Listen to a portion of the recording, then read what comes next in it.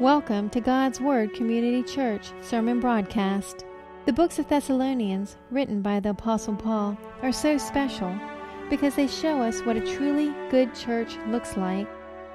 We hope you enjoy the kind of meaty, spiritual food from God's Word that we offer here at GWCC. We are turning back, finally, to the study of 1 Thessalonians that we interrupted at the end of November. We are doing work in expository or exegetical preaching. What that means is that we are looking at a text of Scripture and trying to expose what is present in that text so we can understand it, so it can be applied to us. We are in 1 Thessalonians because as a young church that is seeking to rediscover what God did in His original church, His first church, the one where the apostles were still alive, we're trying to learn how to recover the experience of that first church to make the 2,000-year jump from our point in time all the way back there and see if we can rediscover the aspects of our faith together in Christ that have been lost. So we've asked the question, what is a New Testament church? What is it like? How would we behave if we were behaving like the New Testament church? So we're looking at the letters in the New Testament that were written to those churches. And what we found out is that there are many different examples of what a New Testament church could end up looking like. Our first study, we're going in chronological order when these books were written. Our first study was in the book of Galatians, and we found out that Paul was very, very angry with that New Testament church, that they had sold their freedom and liberty in Christ to go back into legalism, to go back into kind of an old-school man-made religion. And the apostle was very disturbed with them about that, and he corrected them very firmly to come back into the freedom of the cross. The next letters that Paul wrote were the letters to the Thessalonians. And when we go from Galatians to Thessalonians, we've experienced a radical difference in atmosphere. The Thessalonians are a church together that every single one of us, I think, would love to be a part of. This is a church where their faith worked together with their love for one another. They were practicing discipleship in such a way that not only were they raising up the newcomers in their church, but they also were creating a reputation in their region for the kind of church they were because of their faith, because of their love. The testimonies of those things were visible in their behaviors, and it created a wonderful reputation, the kind of reputation we would always want a church to have. Now, we have gone through a few of the chapters of 1 Thessalonians. We are now halfway through chapter 4, and we are entering a very important conversation, something that you could get almost any man on the street to be intrigued by. Beginning in 1 Thessalonians 4:13, we read the very first statement that was written in Scripture to the Lord's church about the day of the Lord, about the return of Jesus Christ, about the day when we will earn our wings, about that thing which has been popularly called the rapture. And so this passage of Scripture from 4:13 to 5:11 is a passage of Scripture that people would be intrigued by because we always want to know what's going to happen. Now, let me warn you when we get into this that some of the things that Paul says here, he's saying because the church has never heard it before. Some of the things that he says here are things that you would take for granted, even if you're fairly young in Christianity. But when Paul says these things, these are some of the first times they've ever been written down by an apostle. Notice when he says 4:13, "But we do not want you to be uninformed, brothers, about those who are asleep, that you may not grieve as others who have no hope." Wow, what's being said here? Apparently, at this time, very, very early in the life of the Christian church, when people were dying, as people do, when people were dying, the folks that were still alive were grieving in a very deep and profound way.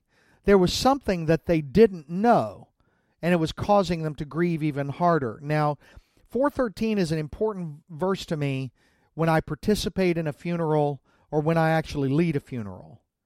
Because notice here that Paul does not tell us not to grieve. He tells us that we don't have to grieve like those who have no hope. And I'm quick to testify that there's a huge difference between funerals for people who don't know God at all.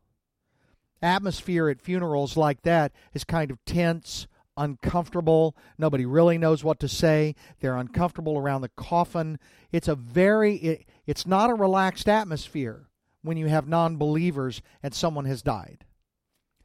Funny thing is, if people are Christians but just barely, they don't read their Bibles, they really don't have a regular practice of the presence of God, they aren't worshiping frequently. What's funny to me is after years and years and years of doing funerals, the funerals for people who are barely Christian at all are exactly like the funerals of non-Christians.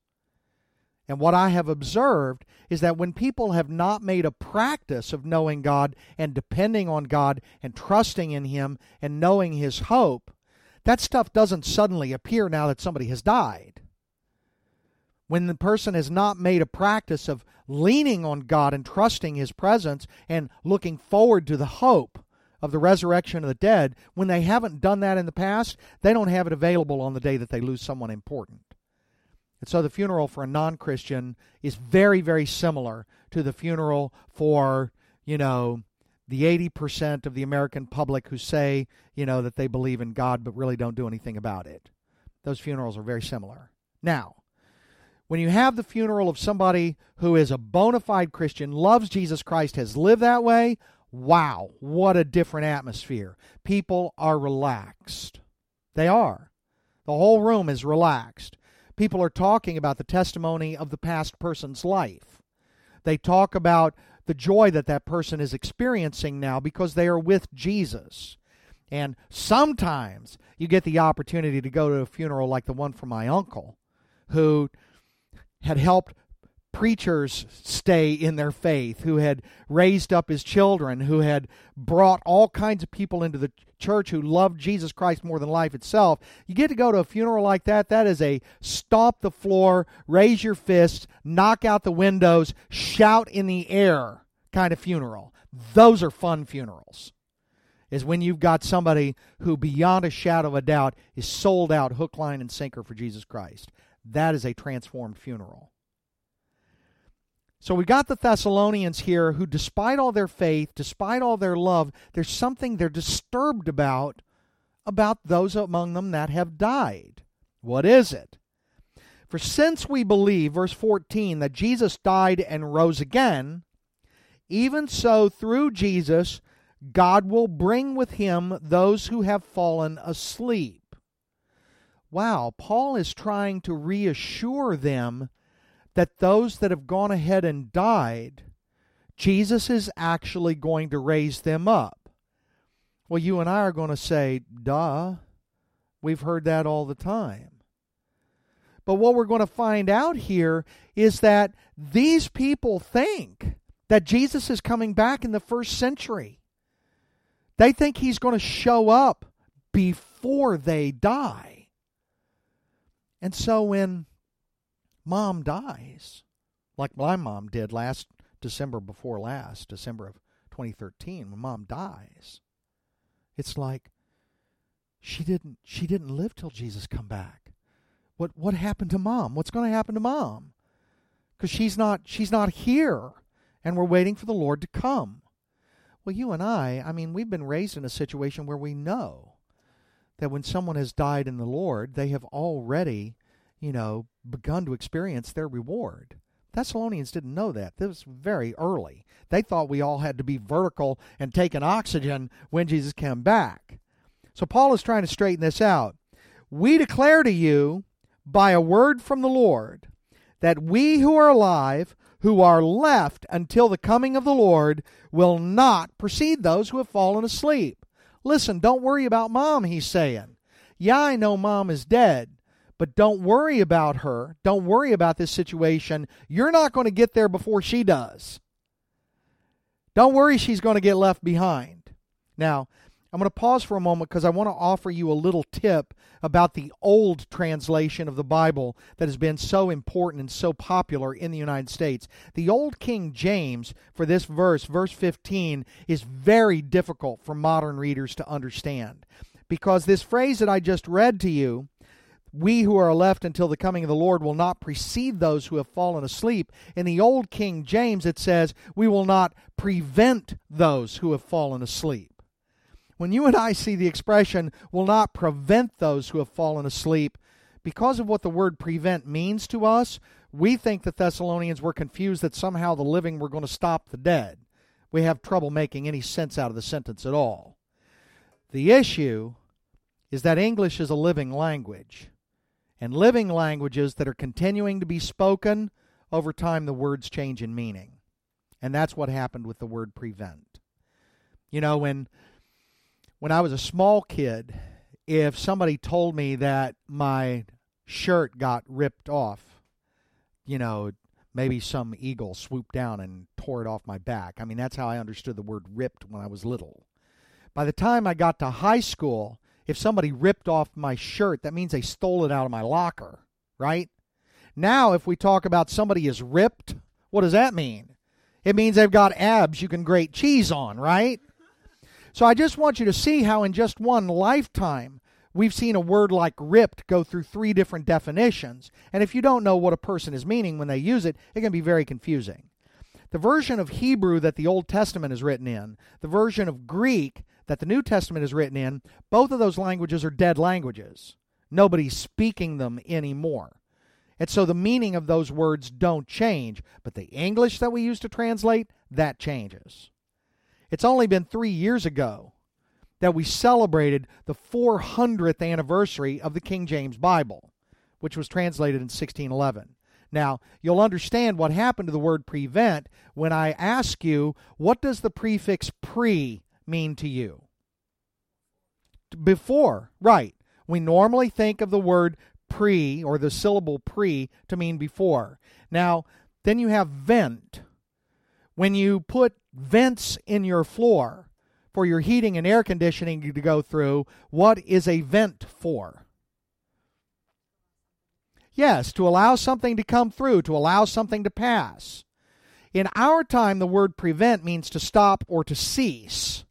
But in the time that King James was written, prevent meant to go before, to move before, to travel before. Yes. We need to have a head reparation station out here, right? So when your mind gets blown, we've got help for you. First aid, mind blown first aid. I don't know what that would look like. Anyway, so when you read, we will certainly not, those who are still left will not prevent those who have fallen asleep. It's exactly what we read here today. It simply means they will not go before those who have fallen asleep. One of the reasons I encourage people to read modern translations of the Bible is that the words have changed meaning over time because English is a living language. And this is a great example in verse 15. Verse 16, Paul goes on and explains to us what we want to know. For the Lord himself will descend from heaven. Wow. With a cry of command, with the voice of the archangel, with the sound of the trumpet of God, and the dead in Christ will rise first. Wow. Then, we who are alive, who are left, he actually describes the people that are living at the time Jesus Christ comes again. He uses the word the remaining ones. I think he's assuming that the dead will outnumber the living on the day that Jesus comes back. We who are remaining will be caught up. See the language? We will be caught up together with them in the clouds to meet the Lord in the air. And so we will always be with the Lord. Now, you can't see it, But verse 17 is where the word rapture is located. But it's not located here in English. The word rapture is the Latin version of the Bible for caught up. And this is where it occurs. Now, there are different doctrines about the rapture that have been circulated. And one of the ones that I want to dismiss for you this morning is the idea that when this day of the Lord comes, this catching up in the air, it's not going to be a situation, as you have sometimes seen described or pictured, where suddenly all the Christians are gone, their cars spinning out of control into the phone poles, and the nurse goes back to check the nursery, and all the infants are gone, and people are going to stand around going, "Where did everybody go?" That's how the rapture is sometimes described, that it's going to be this phenomenal, confusing mystery of everybody that's left.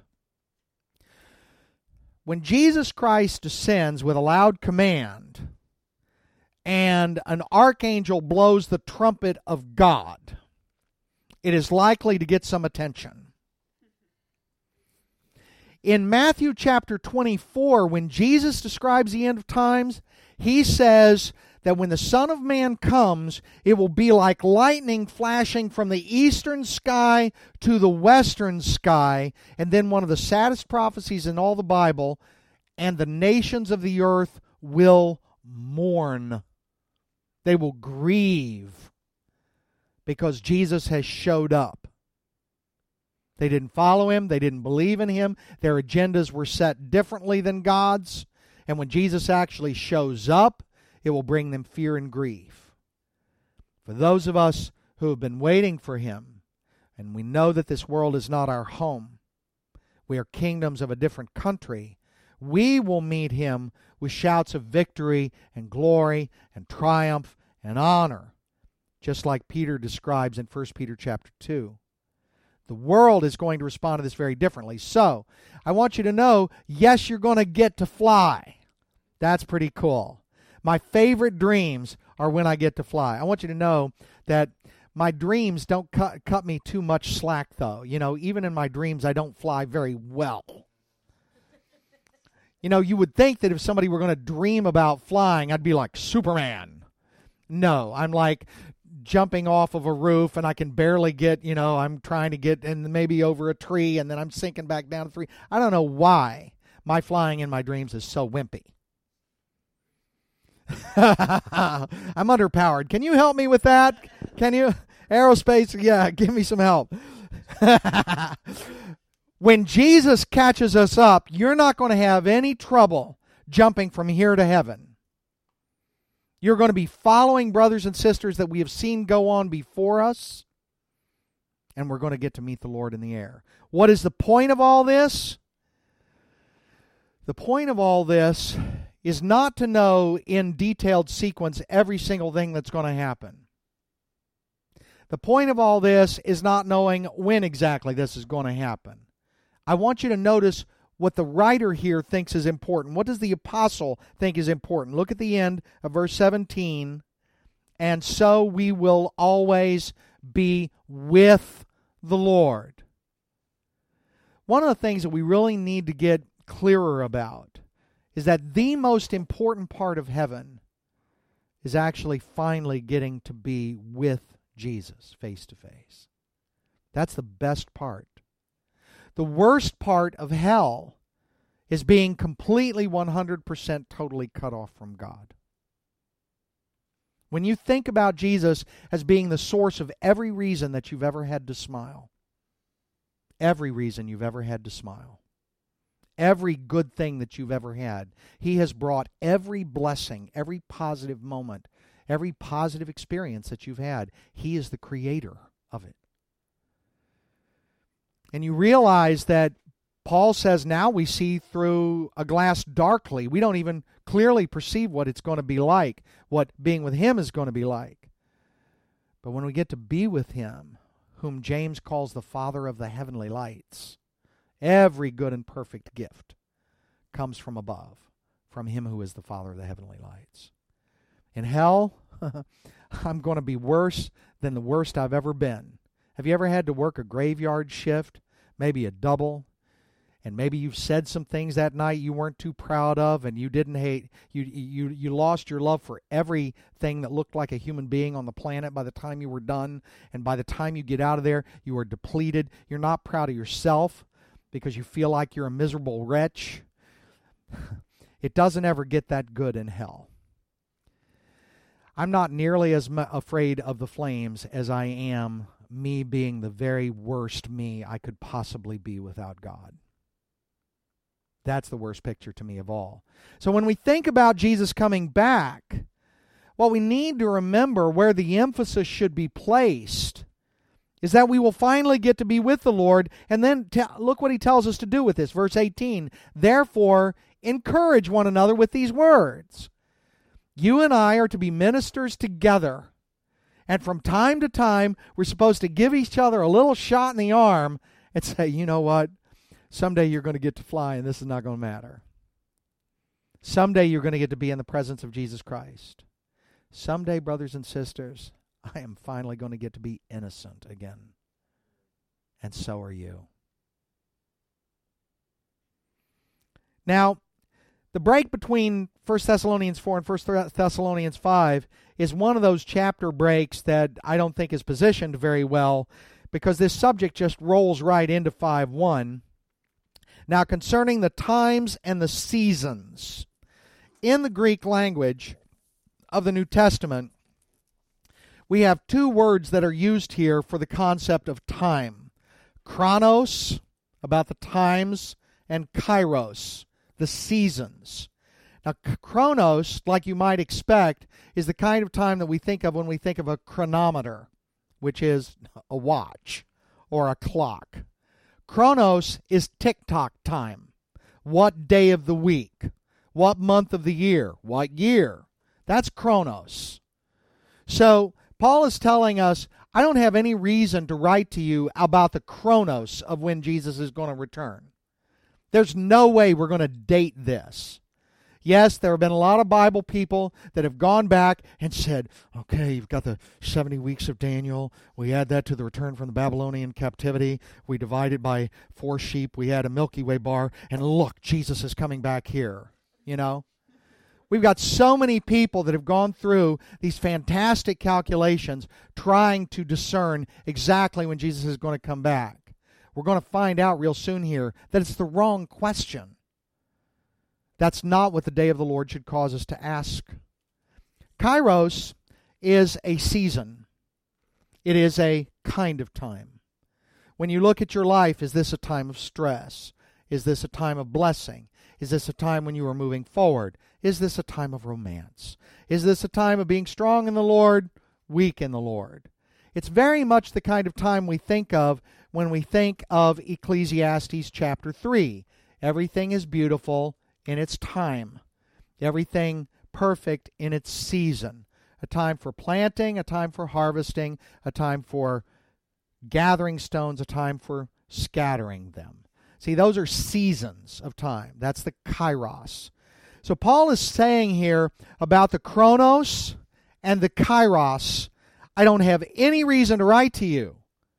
And he says, and you know it. You already know it. Because you yourselves are fully aware that and look at this language. You've heard me use this language in this sermon already, but here it appears in verse 2 of 1 Thessalonians 5. For you yourselves are fully aware that the day of the Lord. You see that language there? Day of the Lord. That is a piece of expression that was made famous by the prophet Joel in his book. In Joel chapter 2, we have a description, an introduction to the idea of the day of the Lord. Now, Joel's not the only place. There are many other places in the Old Testament and some places in the New Testament where this very important expression appears. If I read the first 2 verses of Joel 2, it goes like this: Blow a trumpet in Zion, sound an alarm on my holy mountain, let all the inhabitants of the land tremble, for the day of the Lord is coming, it is near, a day of darkness and gloom, a day of clouds and thick darkness. Like blackness there is spread upon the mountains. A great and powerful people, their like has never been before, nor will be again after them. And then it describes the anguish that they will experience. Now, when Joel goes on for a number of verses about how disastrous this day will be, he then issues, beginning in verse 12, Joel's famous call to repentance. And this gets us very close to what Paul is going to do. Joel says, "Yet even now declares the Lord, return to me with all your heart. With fasting, with weeping, with mourning, rend your hearts, not your garments. I don't care if you tear your clothes. What I want is for your heart to be torn. Return to the Lord your God, for he is gracious and merciful, slow to anger, abounding in steadfast love, and he relents over disaster." The message of the day of the Lord is that you don't want to be unready for it. The day of the Lord is a powerful two-edged event. The bigger fraction of it is in the direction of destruction. The day of the Lord is a terrifying thing. 2 Peter chapter 3, the apostle notices how callous people are with regard to God. They're like standing out there in the field going, "Come on, bring it on. Let's see what you've got." And that's why 2 Peter 3 is such an intense chapter. I always tell people if they're going to read 2 Peter chapter 3, put oven mitts on, because you probably get burned. There's all kind of smoke comes up in your face. 2 Peter 3 is a pretty intense little piece.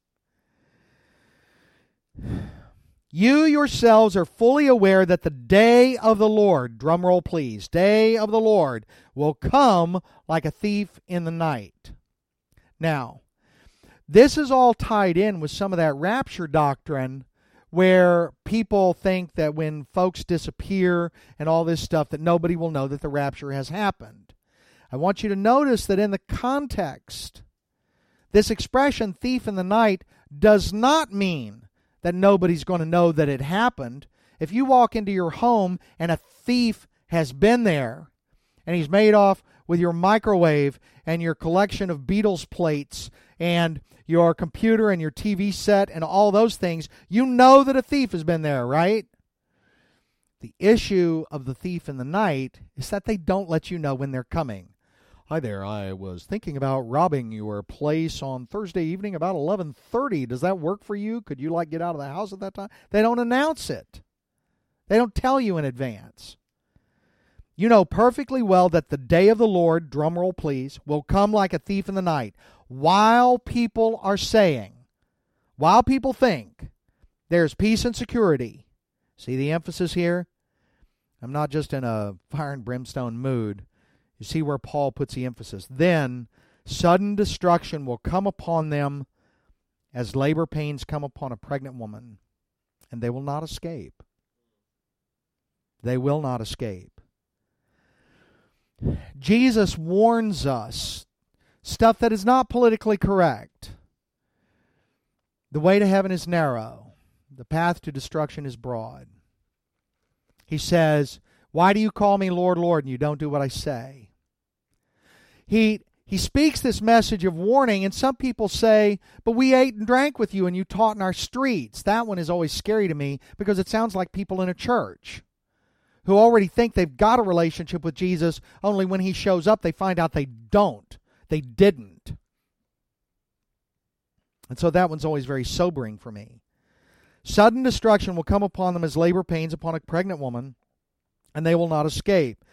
It's so cool when Paul is writing to this church that he knows how the Thessalonians really are, though, in spirit.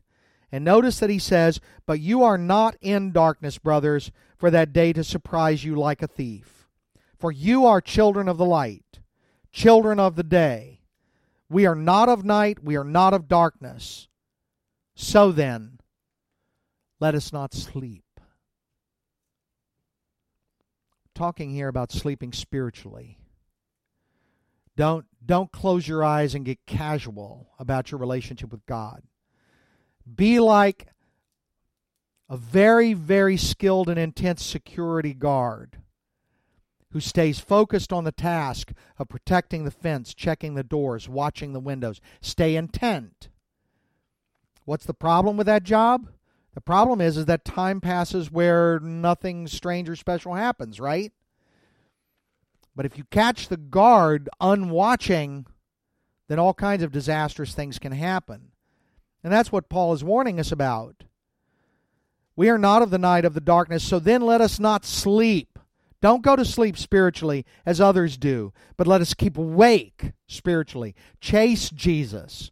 Keep growing in Him. Don't be satisfied with where you are. Press forward. Read your Scripture. Kneel before God. Ask Him where He wants you to go. Ask Him what He wants your ministries to be. Ask Him to send you those whom you are supposed to disciple. And don't be afraid, because you have brothers and sisters here who will help you disciple to do the task He has called you to. For those who sleep, sleep at night. Those who get drunk are drunk at night. He's describing the life of spiritual sleep, slumber, coma that's in our world. But since we belong to the day, let us be sober, serious, focused, intent. Having put on the breastplate of faith and love. I love this. In Ephesians chapter 6, the breastplate is called the breastplate of righteousness. One of the things I've noticed in the New Testament and in the Old Testament, kind of put this on the back burner of your mind, and when you do your Bible reading, see if you see it too. There are times when I see righteousness equated to faith and love. It's almost like the vertical piece and the horizontal piece. That living righteously is a combination of faith and love. And it's interesting to me that the breastplate that he calls righteousness in Ephesians 6 is called the breastplate of faith and love here in 1 Thessalonians chapter 5. I also want to point out to you, in case you don't know this, that I think Paul is all excited about the book of Isaiah.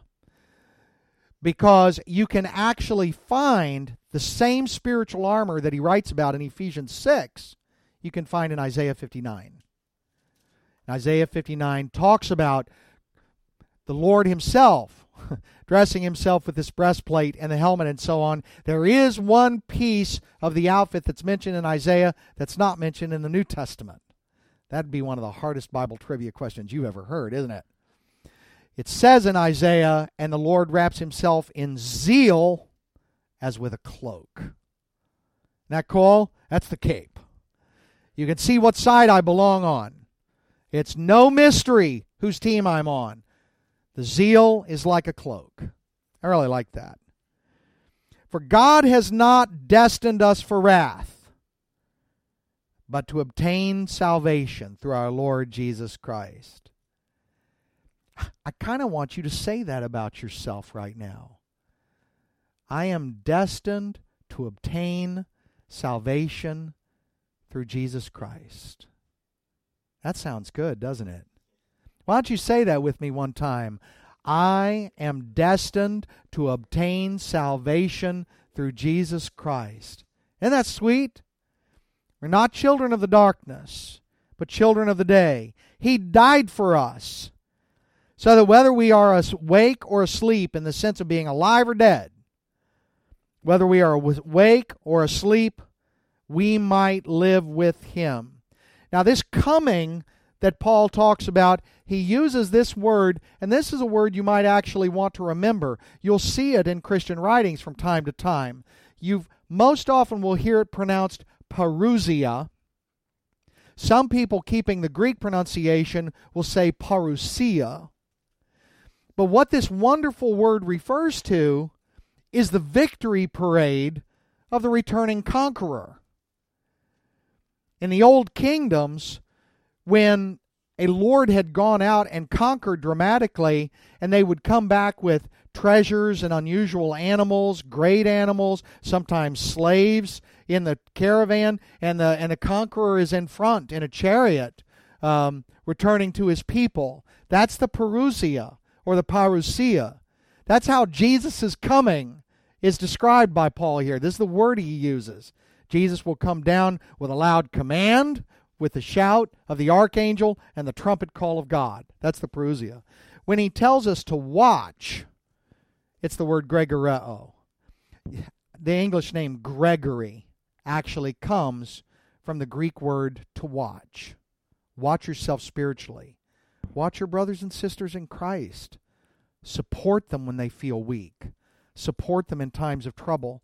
It is a word that Jesus uses in his parables about the last days. He uses those terms over and over again. He says, I tell you, watch. The night that he was betrayed, what he asked the disciples for that were with him was, could you not watch with me 1 hour? Could you not keep yourself spiritually alert in this dark time 1 hour? So this is our call. This is our battle call. To stay on watch, to guard, to grow. Who died for us so that whether we are awake or asleep we might live with him. Therefore, isn't this funny? This sounds like a repeat of what he said before. Therefore, encourage one another. Encourage one another. And build one another up. That's what a New Testament church does. A New Testament church is where the church leaders are guiding people into their ministries, helping equip them for their ministries. Where the church people together are concerned about building up one another, being unified at the Lord's table, strengthening each other in their walk, and reminding each other that we are headed somewhere. We're looking forward to something. We can't see it yet, but it's coming. We know him. We know him who is coming for us. The big deal about the day of the Lord, brothers and sisters, is not when is it coming. It's not if Russia's doing this and China's doing this, is it now time for Jesus to come back? People have been playing that game for thousands of years now. What's important is to be ready. Every moment. Pray with me. Father in heaven, we cannot wait to see you tear open the sky. We cannot wait for your return. We are so looking forward to adding our voices to those of your angels, to those of creation in the sea and on the earth and in the air. We are so looking forward to declaring before all creation in your presence that you are Lord, and that every knee will bow and every tongue confess that you are Lord, to the glory of your Father. It's in your name that we pray. Amen.